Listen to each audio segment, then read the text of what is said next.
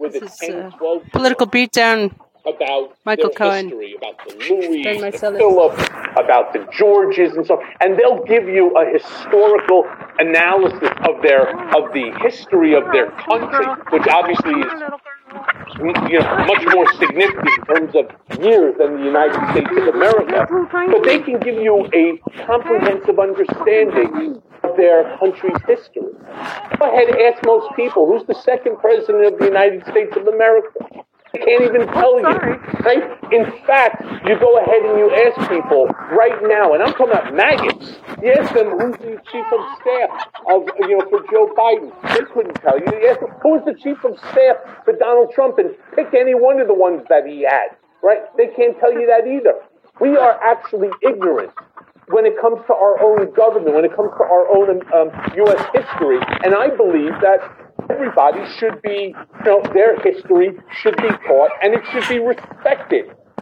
Slavery, Civil War, is part of America, and the contributions of Black Americans, and blacks in general, should actually be taught the same way that it's taught for white America. And that's all that this wokeness is all about. And the fact that they have a problem with it, the fact that there's a problem with trying to acknowledge somebody else's contribution to this country other than white America, just goes to show you the concern and the fear that they have of losing white privilege. And that's the problem.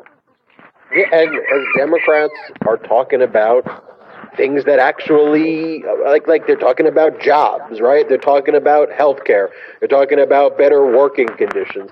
I mean, at a time when Eli Lilly said that all the insulin prices will now be capped at $35, you had MAGA Republicans on the floor of the House of Representatives saying that is price fixing, that is a problem. Like, what are you want the price of insulin to go up higher? And by the way, you look at, I go to Donald Trump's social media platform. I don't use its name because oftentimes I look to see what he's posting and to see just how deranged it is. And when they talk about diabetes, rather than actually putting forward plans, I kid you not on this one. I'll try to find what I saw. What they talked about is the cure is they had someone drinking a gigantic pickle jar that looks like a big tube, and right under Donald Trump's post, that is what they are promoting on the platform. Completely bizarre and deranged, but all of the things that you are channeling, I think, is so important that we talk about here on the Midas Touch Network when it comes to decency, when it comes to compassion, when it comes to humanity, because at its core, those are values that I want to jump in for 1 second, simply because you just made me think of something, and I know I'll forget it because I'm so fired up, and my blood pressure is probably through the roof right now. But, it's what you're saying is spot on. It's what I was trying to say. That history is not unique to any one specific group. Yes, you learn little tidbits about, for example, the Holocaust, right? Everybody basically, it's almost like required reading, the Diary of Anne Frank. Really? That's it? What about, Frankel's book, Man's Search for Meaning? What about the other hundreds of other books about the Holocaust? But something that they never teach you about, and something that they shouldn't.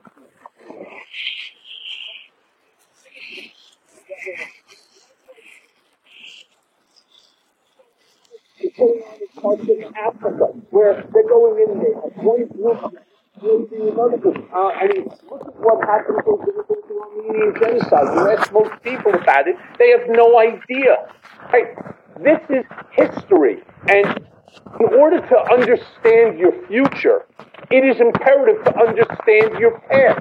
That's a simple principle of life. You cannot understand where you're going to be tomorrow if you don't understand where you were yesterday. And the fact that that's being challenged, the fact that the MAGA Republicans, the Ron DeSantis, it's why DeSantis has no chance of winning a general election. Yeah, he may be popular in Florida, right, which is obviously very damaging to Donald's ego because he's now moved there full time. But at the end of the day, he doesn't translate because he's so myopic in his thoughts, and the fact that he refuses to acknowledge, like Donald, science, coronavirus, the fact that, black Americans have a history too that should not just be taught to white Americans, but should be made part of a curriculum. And these books about, yes, probably every single one of us knows somebody who's gay, right? And many of us have friends, and we'll go out for dinners, my wife and I, and we go out with friends of ours that are, married to same-sex marriage. It's the quality of the individuals, not the heterosexuality that, you want to spend time having dinner, breaking bread with people, but this bothers this specific Southern White Christian coalition. It bothers the evangelical community, as does what I choose to do with my, or I should say as my wife would choose to do with her reproductive rights, what goes on in our bedroom, the decision of the woman to carry or not. I mean, this bothers them, and this nonsense, this sort of taking away of our constitutional rights, of our protective rights, of our rights, needs to stop, because like with Roe versus Wade, the fact that we will never in our lifetime see the return of Roe v. Wade. The only way that's going to happen is if Joe Biden just does something drastic, which I think he would. If I was president, I would do it tomorrow. I would immediately put additional members of the Supreme. I'll put new members onto the Supreme Court. Add another 5, and then I would flip the balance, and then we would end up making it, law and precedented, make it constitutionally protected.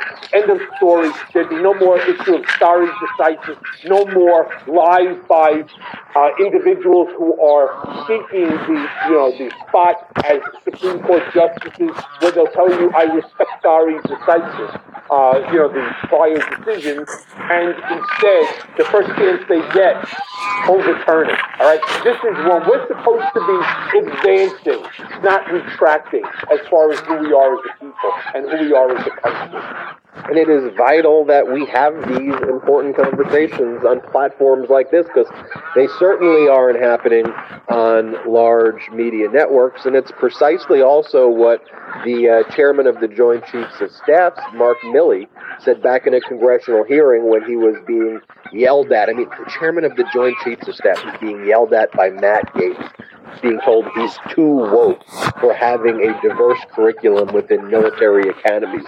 And Mark Milley, the chairman of the Joint Chiefs of Staff, is like, I think it is important that we become learned people, that military officers learn these things to understand perspectives in the world. Vladimir Putin, who MAGA Republicans love, one of his biggest Achilles heel is the fact that everything has to be filtered through the propagandist lens, and they don't get the truth. And similar to the MAGA principle, they promote the most loyalist idiots there and not people who are the brightest. And we should be a country that promotes the brightest, that promotes truth, and promotes decency. I want to get to just the final topic here, and this is the Department of Justice memorandum that was just filed in the D.C. Circuit Court of Appeals, where they want to make clear in an amicus brief. The D.C. Circuit Court of Appeals requested that this memo be filed by the Department of Justice in connection with a case brought by Capitol Police officers and members of Congress who sued a bunch of people, including Donald Trump, for their injuries in connection with the January 6th insurrection. The district court judge denied Donald Trump's motion to dismiss, so then Trump appealed to the D.C. Circuit Court of Appeals, and the main issue that they're looking at is this case Nixon versus Fitzgerald, which basically held that during the term in office, a president has absolute immunity, even for unlawful conduct where it is within the outer contours of presidential power. So in the Fitzgerald case, there was a wrongful termination allegation, an unlawful termination of Fitzgerald, who was a whistleblower by Nixon. But there, the court held still hiring and firing is a power within the constitutional parameters and the outer limits of what presidents do. So an unlawful termination, you can't sue presidents for that while they're in office or even after they leave office for conduct during office. And then you had another case in 1997, Clinton versus Jones, involving conduct of President Clinton before he was in office. And there the court said, oh no, conduct before become the president, you could absolutely be sued for. The same thing, conduct after, you could be sued for, but not conduct during the office if it's within your constitutional scope. And so here the Department of Justice took a scalpel. It was a very nuanced argument where they basically said any categorical argument that Trump is trying to make that inciting political violence is within the outer limits of his constitutional duties, we don't agree with that. And the Department of Justice, remember, the Department of Justice's job is generally to protect the executive branch. So they want to balance the unique, unprecedented nature of an insurrection and Trump's conduct, but they also don't want to create categorical situations where a president's power could be diminished. So they took a very narrow view and said, specifically here, Trump's conduct is in the outer limits. Now, I've seen people say on Twitter and elsewhere, the Department of Justice ruled that Donald Trump does not have absolute immunity. They don't rule. They're not the court. They are being asked by the D.C. Circuit to submit a brief. Ultimately, it is the D.C. Circuit Court of Appeals that's going to make an actual ruling, and that will come in the next few weeks or months, and then thereafter it'll likely get appealed to the United States Supreme Court. One final point there. This relates to civil damages, monetary lawsuits, and the Department of Justice wanted to make very clear that the Nixon versus Fitzgerald framework is not to be utilized in criminal cases. They said it in footnote 1 on page 3, but it was a very important footnote basically intimating that any of these arguments that may possibly protect presidents, that relates to civil, not criminal conduct. So, Cohen, I think that's the appropriate position for the Department of Justice to take. What do you think? I totally agree with you. Look, you're stating facts, and that's what we do here on Political Beatdown. We state facts. It's funny because as I look through some of the comments, there's someone who turned around and said, Cohen can't be president because he's a felon. Well, first of all, that's actually not accurate because facts matter, as in this case. There's nothing in the Constitution that prohibits a felon from running for the presidency. Just so you know, and you should actually Google it. See, this is the problem. People have a thought. They don't do any research, and then they just comment. And so if there's other people that are reading, it's like, yeah, he can't run because this guy had said so, and it sounds right, but it's not right. A felon can run for the presidency of the United States. In fact, I was asked today to possibly consider running for mayor of New York City. Prior to coming here, I had a lunch with a group of pretty powerful Democrats who really wanted me to consider taking a run at the office for mayor here in New York. I'm not prohibited from that either. So that's just no. Now, they also said because I'm Jewish that there's a better than likely chance I couldn't win. That could be true. There's a lot of anti-Semites in this country, and we see that every single day. But, that was just a little bit of a digression. Yes, Ben, you are 100% correct in your statement and in your usage of facts. And that's, again, what's important here on Political Beatdown, that we provide you with raw, unfiltered, unapologetic facts. In fact, one of the things that Ben and I are talking about is potentially putting together the a million Beatdown Brigade, and maybe we'll all show up in Washington, D.C. when we get to that million number. And that way, we will make sure that our voices are heard, not going ahead and, defecating on the floors of the people's house and smearing it. I'm talking about a peaceful protest in front of the White House to show them that we will not stand for these MAGA fools. We will not stand for the bullshit going on in the people's house right now, like the grandstanding of Ted Cruz or Lauren Boebert or Marjorie Taylor Greene or Josh Hawley. Again, some of the things that they said the other day, I truly agree with them on, right? About, making sure that fentanyl and other drugs don't come through the border. Who wouldn't believe that? It's not the message, it's the messenger, because they're not saying it for the same reasons that we are, which is the protection of life. They're saying it in order to attack Joe Biden and this administration, all right? And that's not only stupid, it's selfish. To your point, they're also supporting people who defecate on the Capitol building, and they call them political prisoners, and that's not even close to the worst of their conduct and the worst of the people. Well, Ben, let's you and I talk offline about doing another middle of the week, special, here, and figure out how to do it, because there's a lot that's going on. And our brigaders need to be first in line for the knowledge, first in line for the truth, and first in line for the facts. So with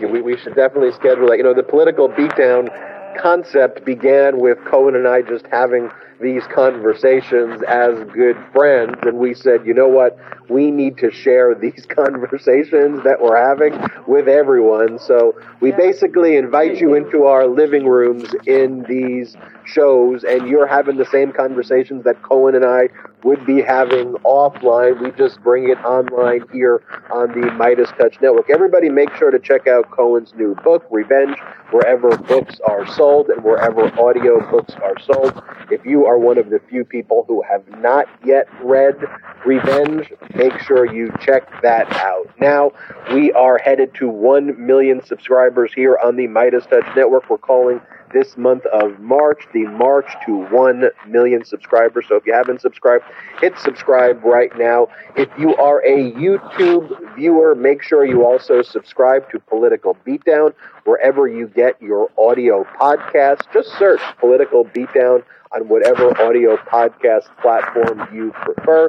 And for those audio podcast listeners only, check out what we're doing on the Midas Touch Network by subscribing to the Midas Touch YouTube channel. Want to remind everybody as well to subscribe to Michael Cohen's other podcast, Mea Culpa. Subscribe to Mea Culpa, and we have the exclusive videos feeds of Mea Culpa as well here on the Midas Touch Network. If you haven't seen the one we did from last week, it was an incredible interview between Cohen and Lev Parnas.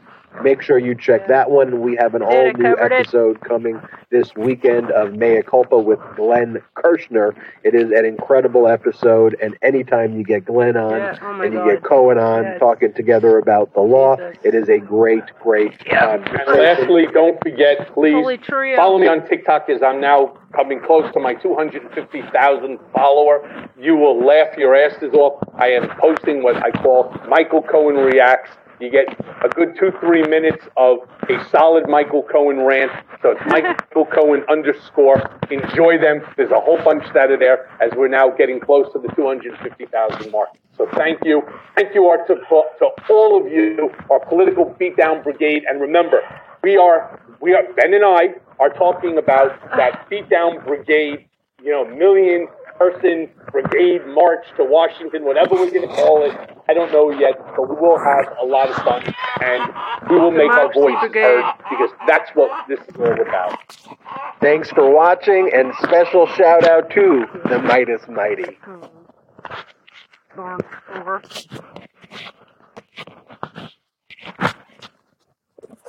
Great. When you like cross-examination. Please, court.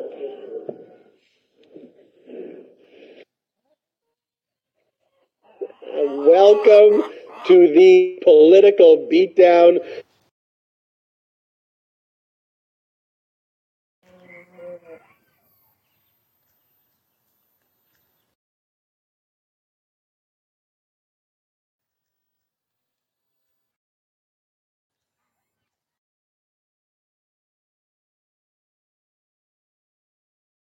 Touch with all your friends on all your social media feeds.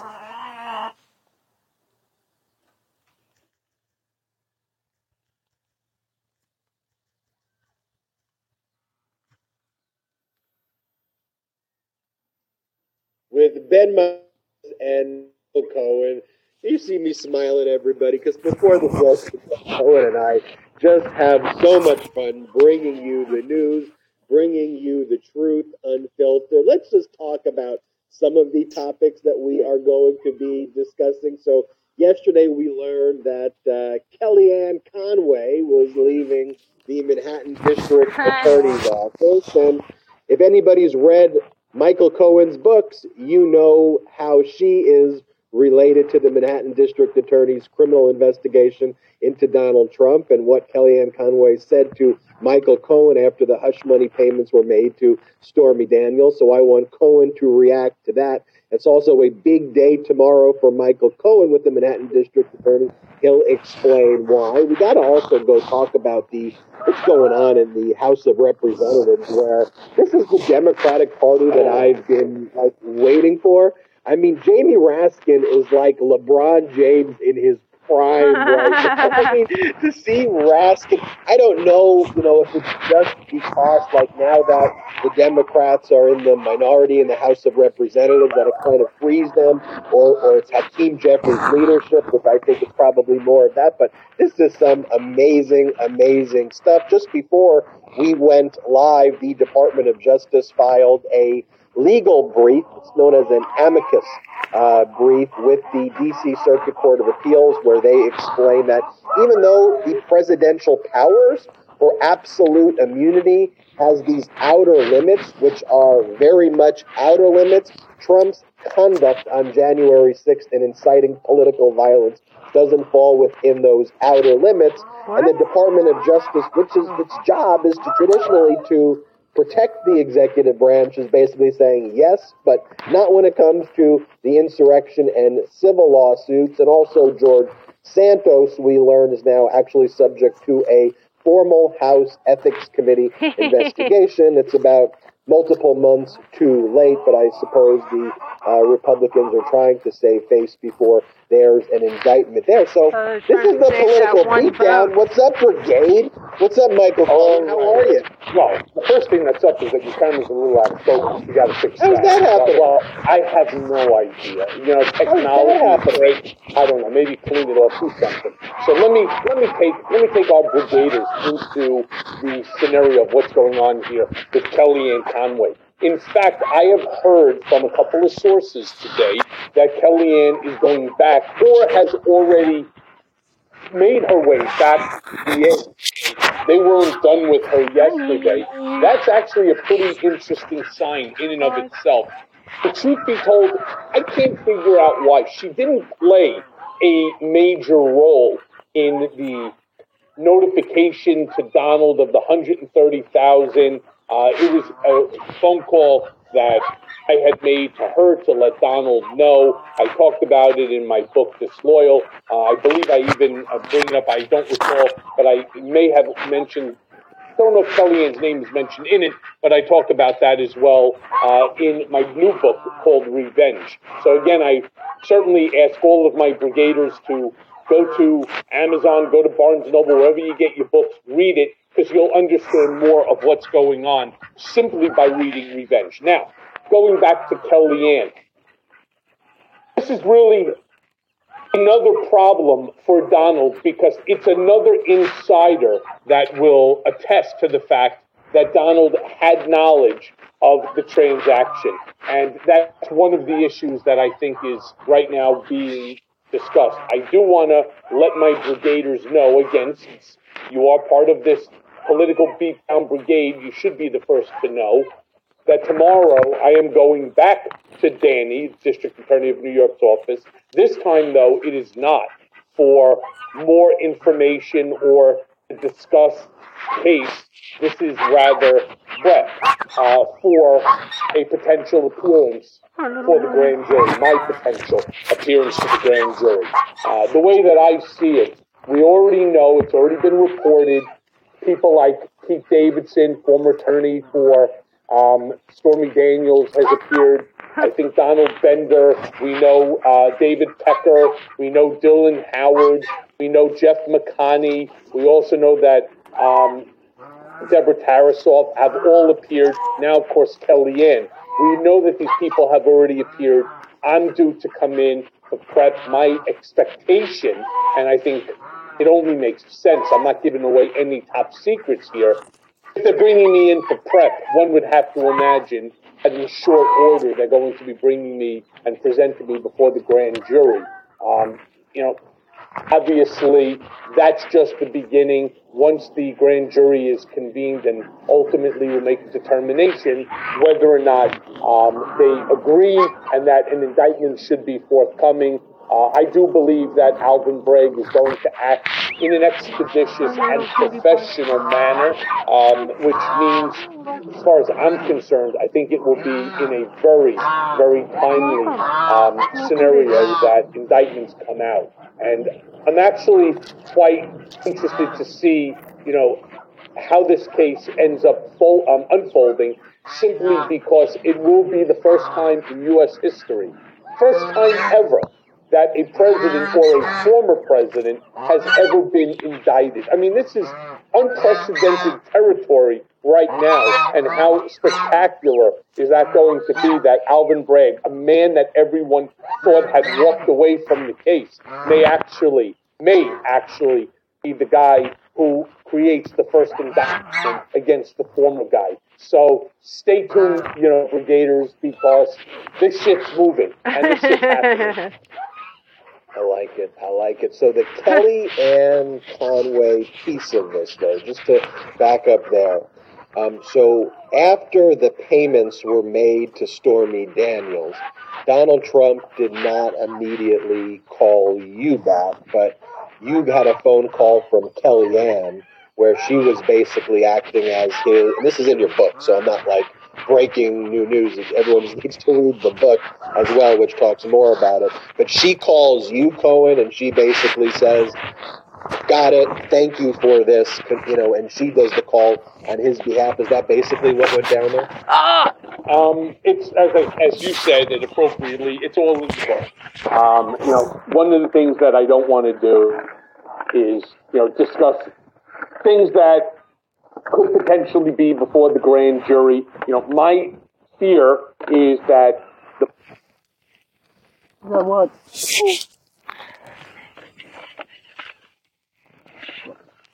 By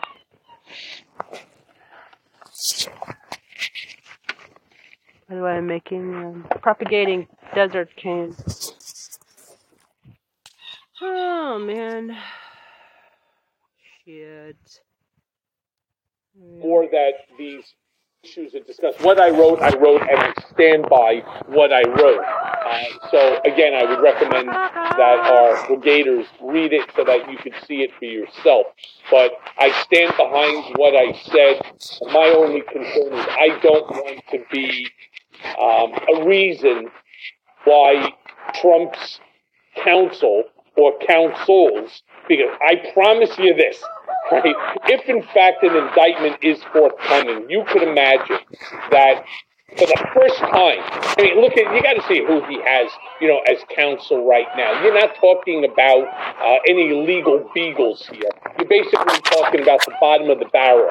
And when it comes to this shit, I promise you, this is not the kind of thing that anybody is going to take lightly, especially not Donald. He's going to have to reach into those hundreds of millions of dollars that he's grifted off of the unsuspecting maggots, all right, these fucking morons that keep supporting a billionaire when they don't have $2 to rub together. He's going to have to reach into those coffers, and he's going to have to overpay a law firm in order to represent him. First of all, many of the big law firms have conflicts of interest. That's the start, and I highly doubt that anybody is going to waive that conflict to give Donald the opportunity to have a major white shoe firm representing him. Then on top of that, historically, what do we know? Again, something that I talked about in both of the books.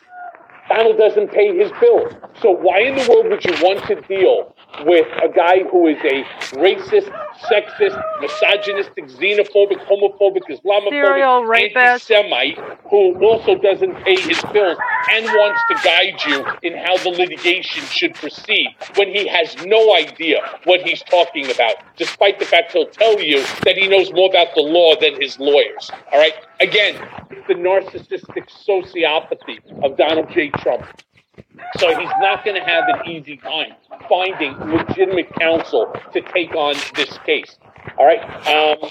Well, let's not forget, he also didn't have really significant counsel. I mean, I think one guy was either a negligence attorney or, I mean, he's got Alina Halba, who does parking lot litigation and so on, representing him in a plethora of cases, most of which, if not almost all of which, she has lost because she has no idea what she's doing. In fact, you may recall, if you actually Google it, in a case against me, Alina Halba actually signed a motion that she was preparing as if she was the judge.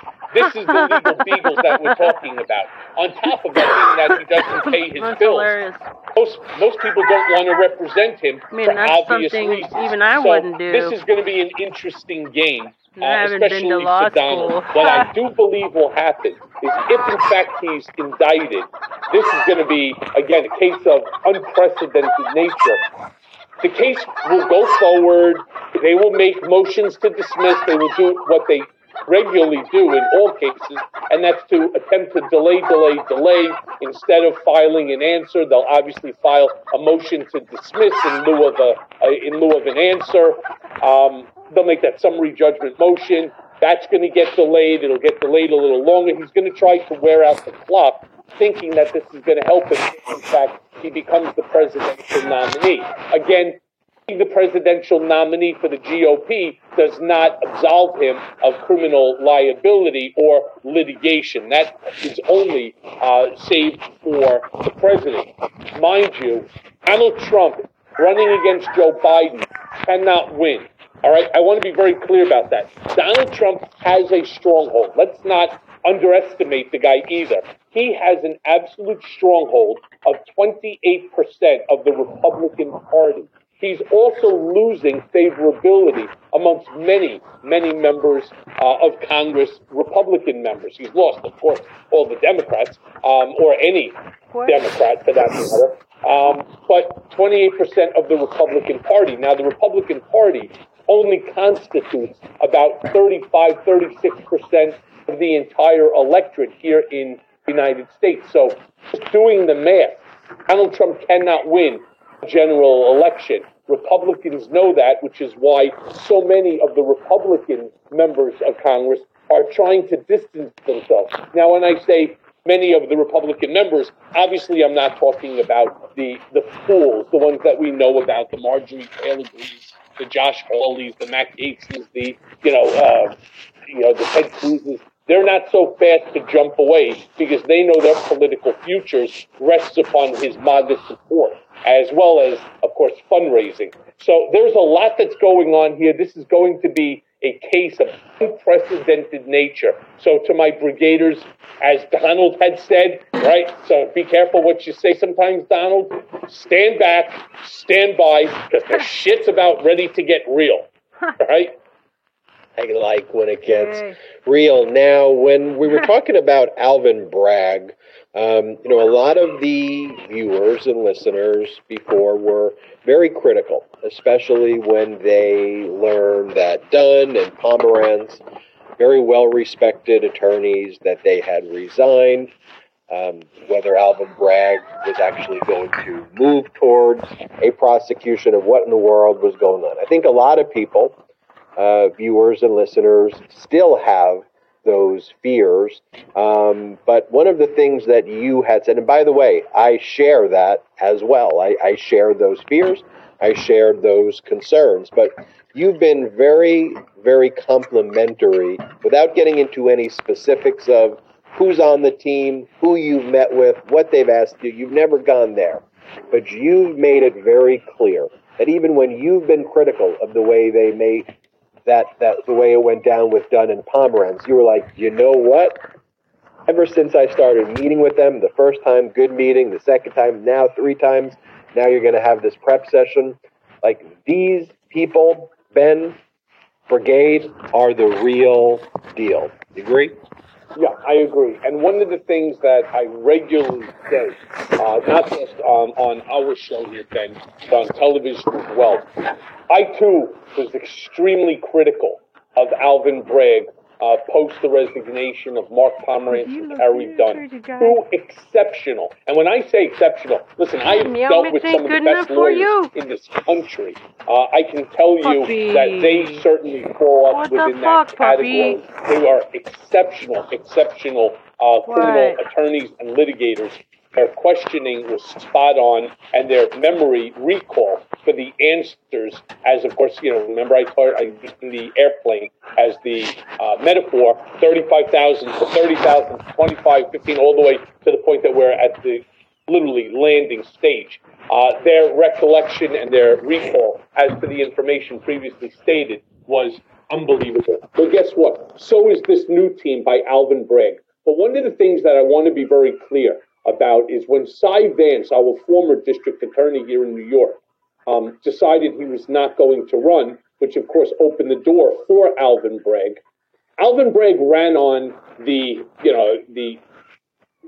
adage that no one is above the law and that he will hold all people accountable for crimes, including Donald J. Trump. Well, I think he's living up to that promise, his campaign promise. Did he do it right away? Did we waste a year? The answer is, I believe so. However, something that I've now begun to realize, which is that this is his office. They should have indicted him the day he left office. Like the district attorney's office, and having a case such as this one, which is against a former president of the United States.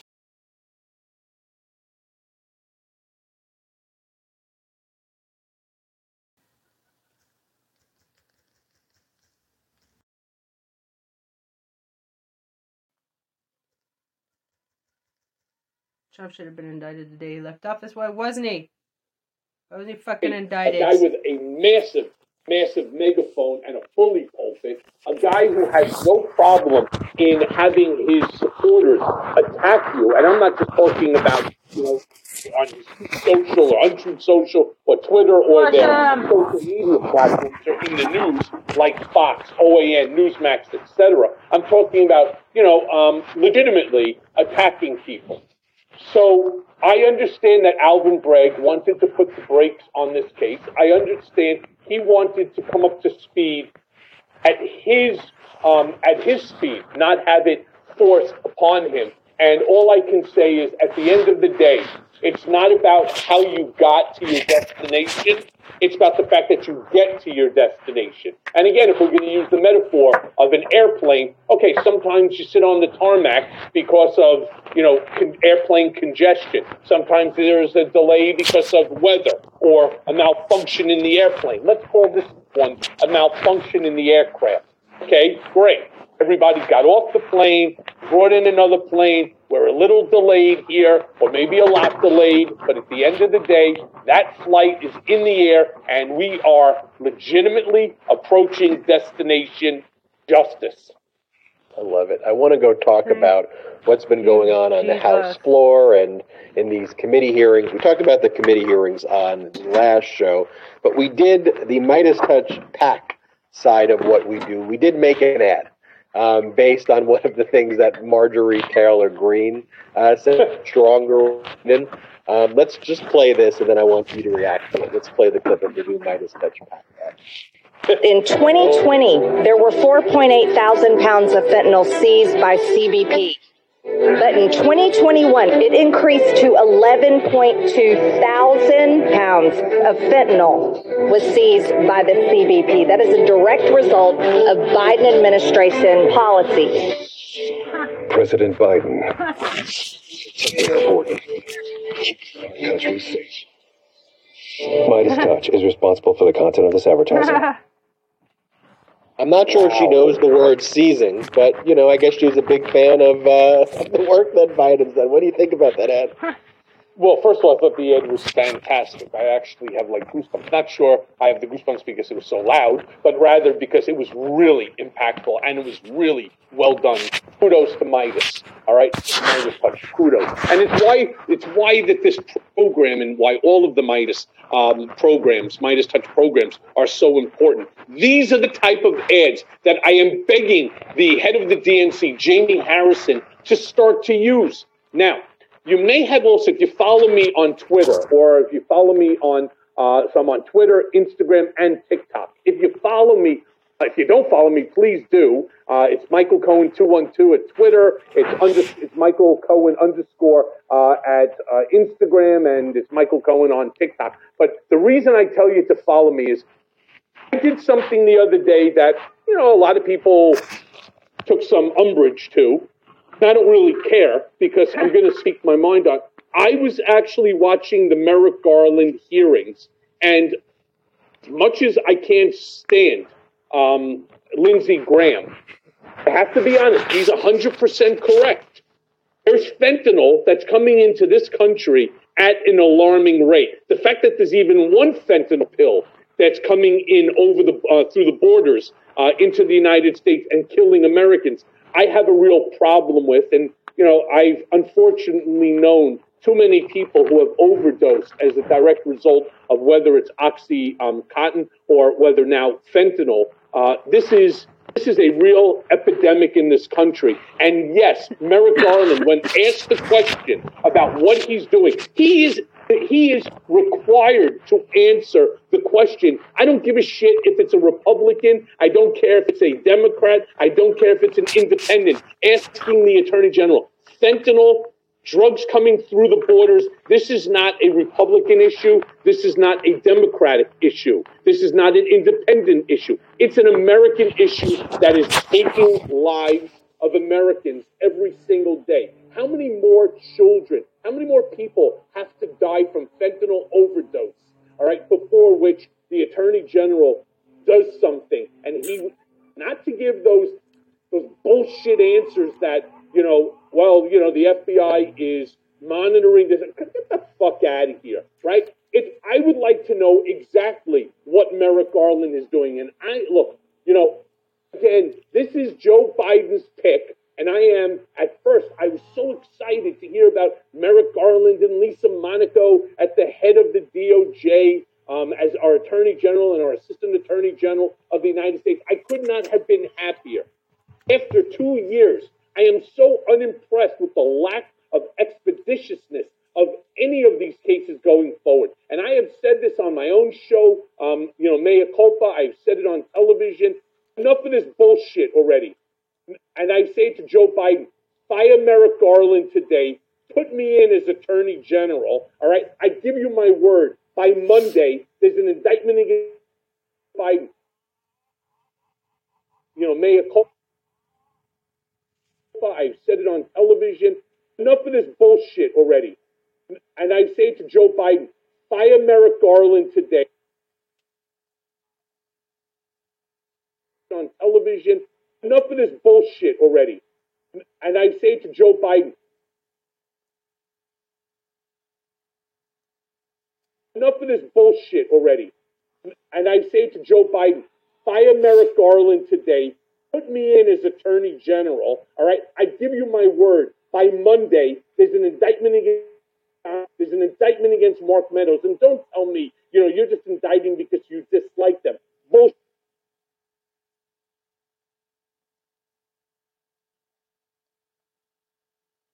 Enough of this bullshit already.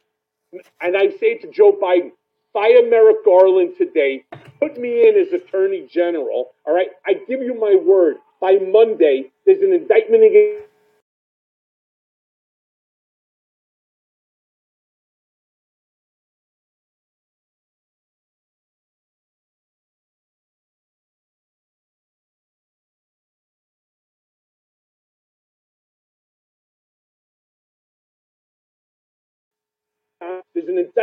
Mark Meadows. And don't tell me, you're just indicting because you dislike them. Bullshit. There's enough documentation out there, readily available, especially after the January 6th hearings.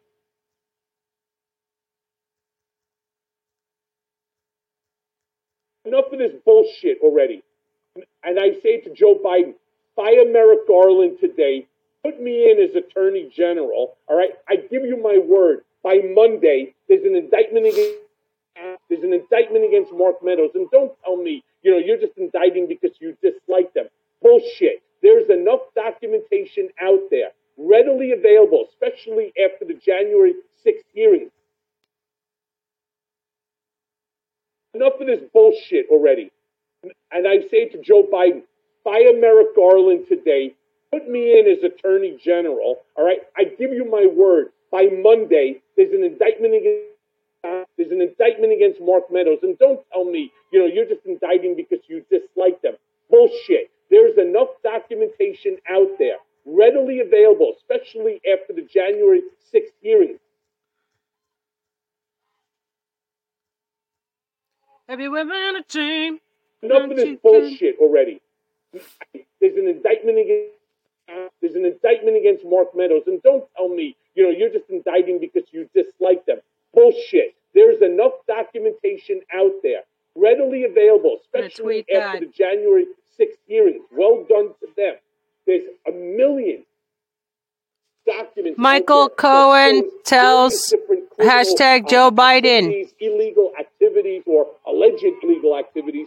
I would be bringing indictments against each and every one of these motherfuckers without haste, without delay. And the fact that we allow this bullshit to keep spinning over and over and over again has me so angry. And it's why Americans are so disappointed and disgusted with our Department of Justice. Because the only thing that we're seeing out of the Department of Justice right now is the corruption that's going on, or I should say the weaponization of the Justice Department. There's a guy named Murray Watts, and I ask everybody to go and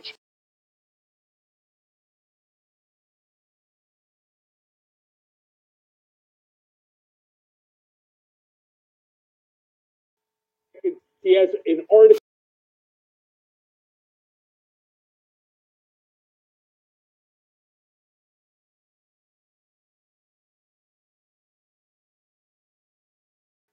about the DOJ and Donald Trump and Mark Meadows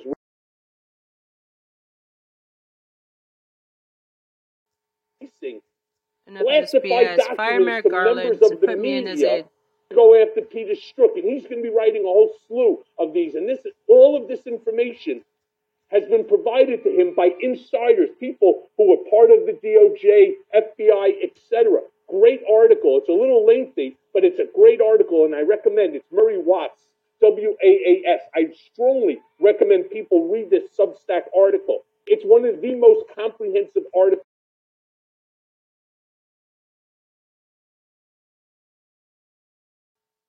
showing exactly how Donald Trump weaponized the Department of Justice against critics. In this case, it was Peter Strzok. All right? We all know from Revenge, it's my title of the book, how Donald Trump weaponized the United States Department of Justice against his critics. We know exactly the game plan that Donald Trump employs. And this is just another great example. So, Michael, I'm equally tired of waiting for justice. I wake up, I feel it, and I think that you and I should maybe even do a full episode, maybe a bonus episode, whether we end up creating a Patreon or just doing a bonus episode here, where we can do a debate. Because I share a lot of the same feelings that you do about the Department of Justice, but I'll give you this one quick perspective, and then I want to talk quickly about fentanyl, and then I want to talk about what's going on the House.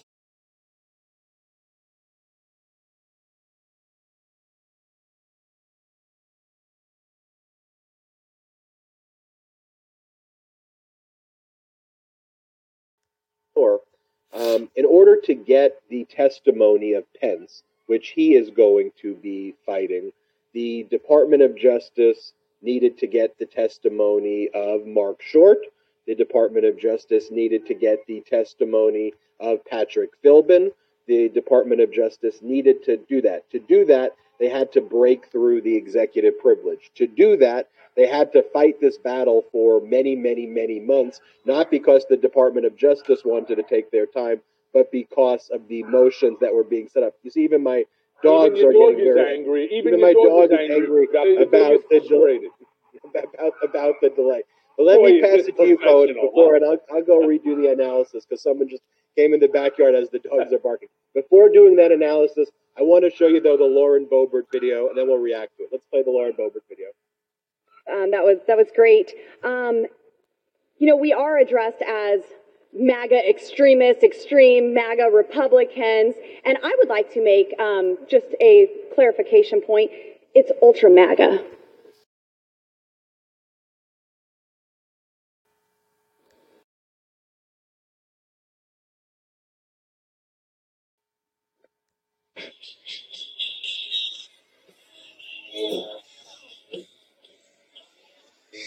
That's what we prefer. Yes. And we get 3 pages calling for reports. The so-called Rein In Act. Here's what we should be reining in. We should be reining in the extreme MAGA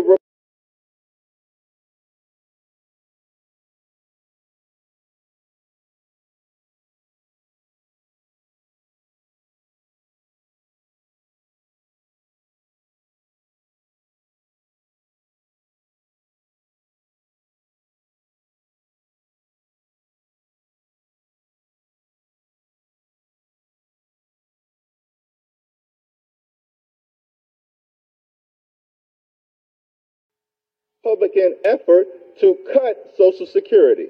We should rein in the extreme MAGA Republican effort to cut Medicare. Rein in the extreme MAGA Republican effort to criminalize reproductive freedom and impose a nationwide ban. Rein in the extreme MAGA Republican effort to crash the United States economy and default on our debt for the first time in American history. We should be reining in your effort to hand over sensitive security footage from the January 6th violent insurrection to an avowed conspiracy theorist. That's what we should be reining in. And yet the gentle lady from Colorado said, if I understood it correctly, that she would continue with her deliberate mispronunciation of the name of our party in its adjectival form. And by the way, she took the opportunity to raise the whole question of MAGA, which I had not mentioned, and she said, and when you call me MAGA, don't call me MAGA, call me Ultra MAGA.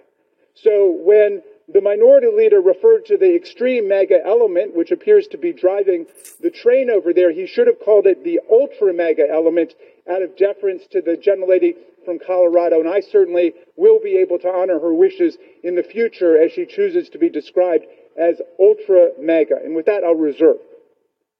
Not only was that clip incredible, it allowed me to filibuster while my puppies stopped barking. I want to get your opinion on that. The one point I wanted to make, though, on the issue of fentanyl as well, is that there should be bipartisan efforts here.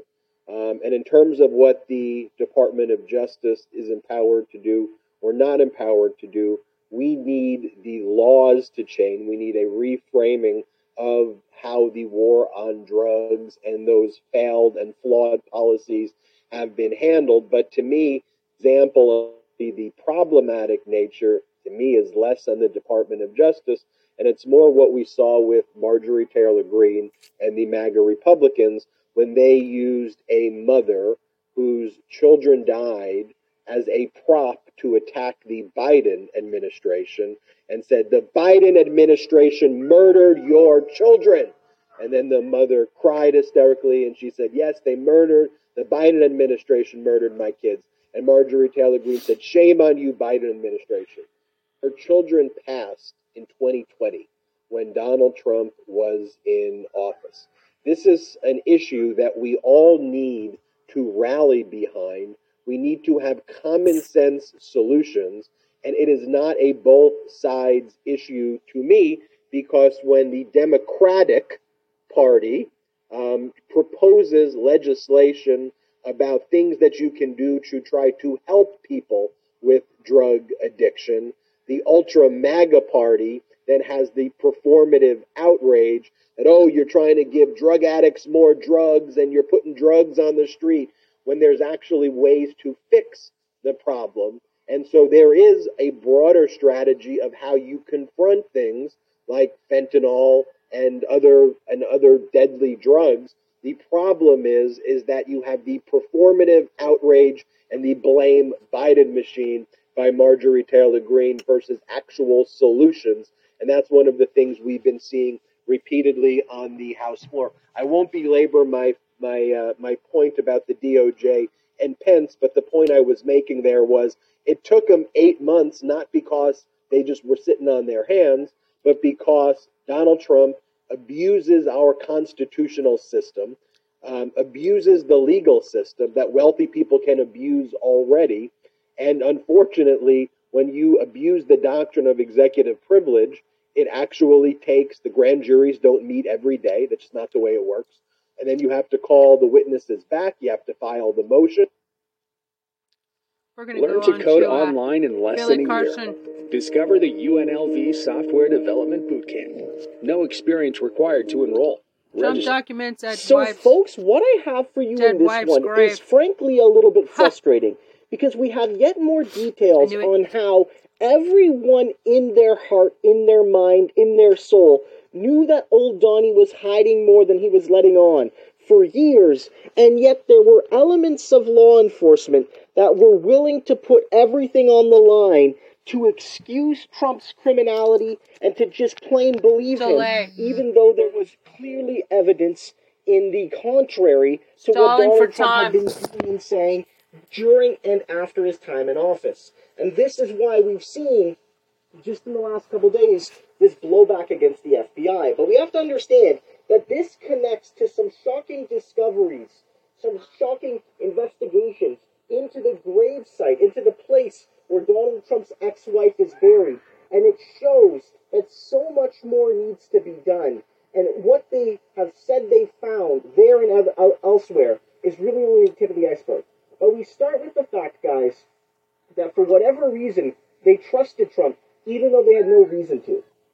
Some FBI field agents then argued to prosecutors that they were inclined to believe Trump and his team had delivered everything the government sought to protect, and said the Bureau should close down its criminal investigation, according to some people familiar with the discussions. That was in June of last year, after federal prosecutors served a subpoena on Donald Trump for the return of all government records, including classified documents that Donald Trump still had in his possession on June 3rd at Mar-a-Lago in response to the subpoena of lawyer federal president Gabe J. Rapp, the chief of the counterintelligence division of the Justice Department, 38 classified records, along with an affidavit signed by Trump lawyer Christina Buff, saying that they had completed what they call a diligence search.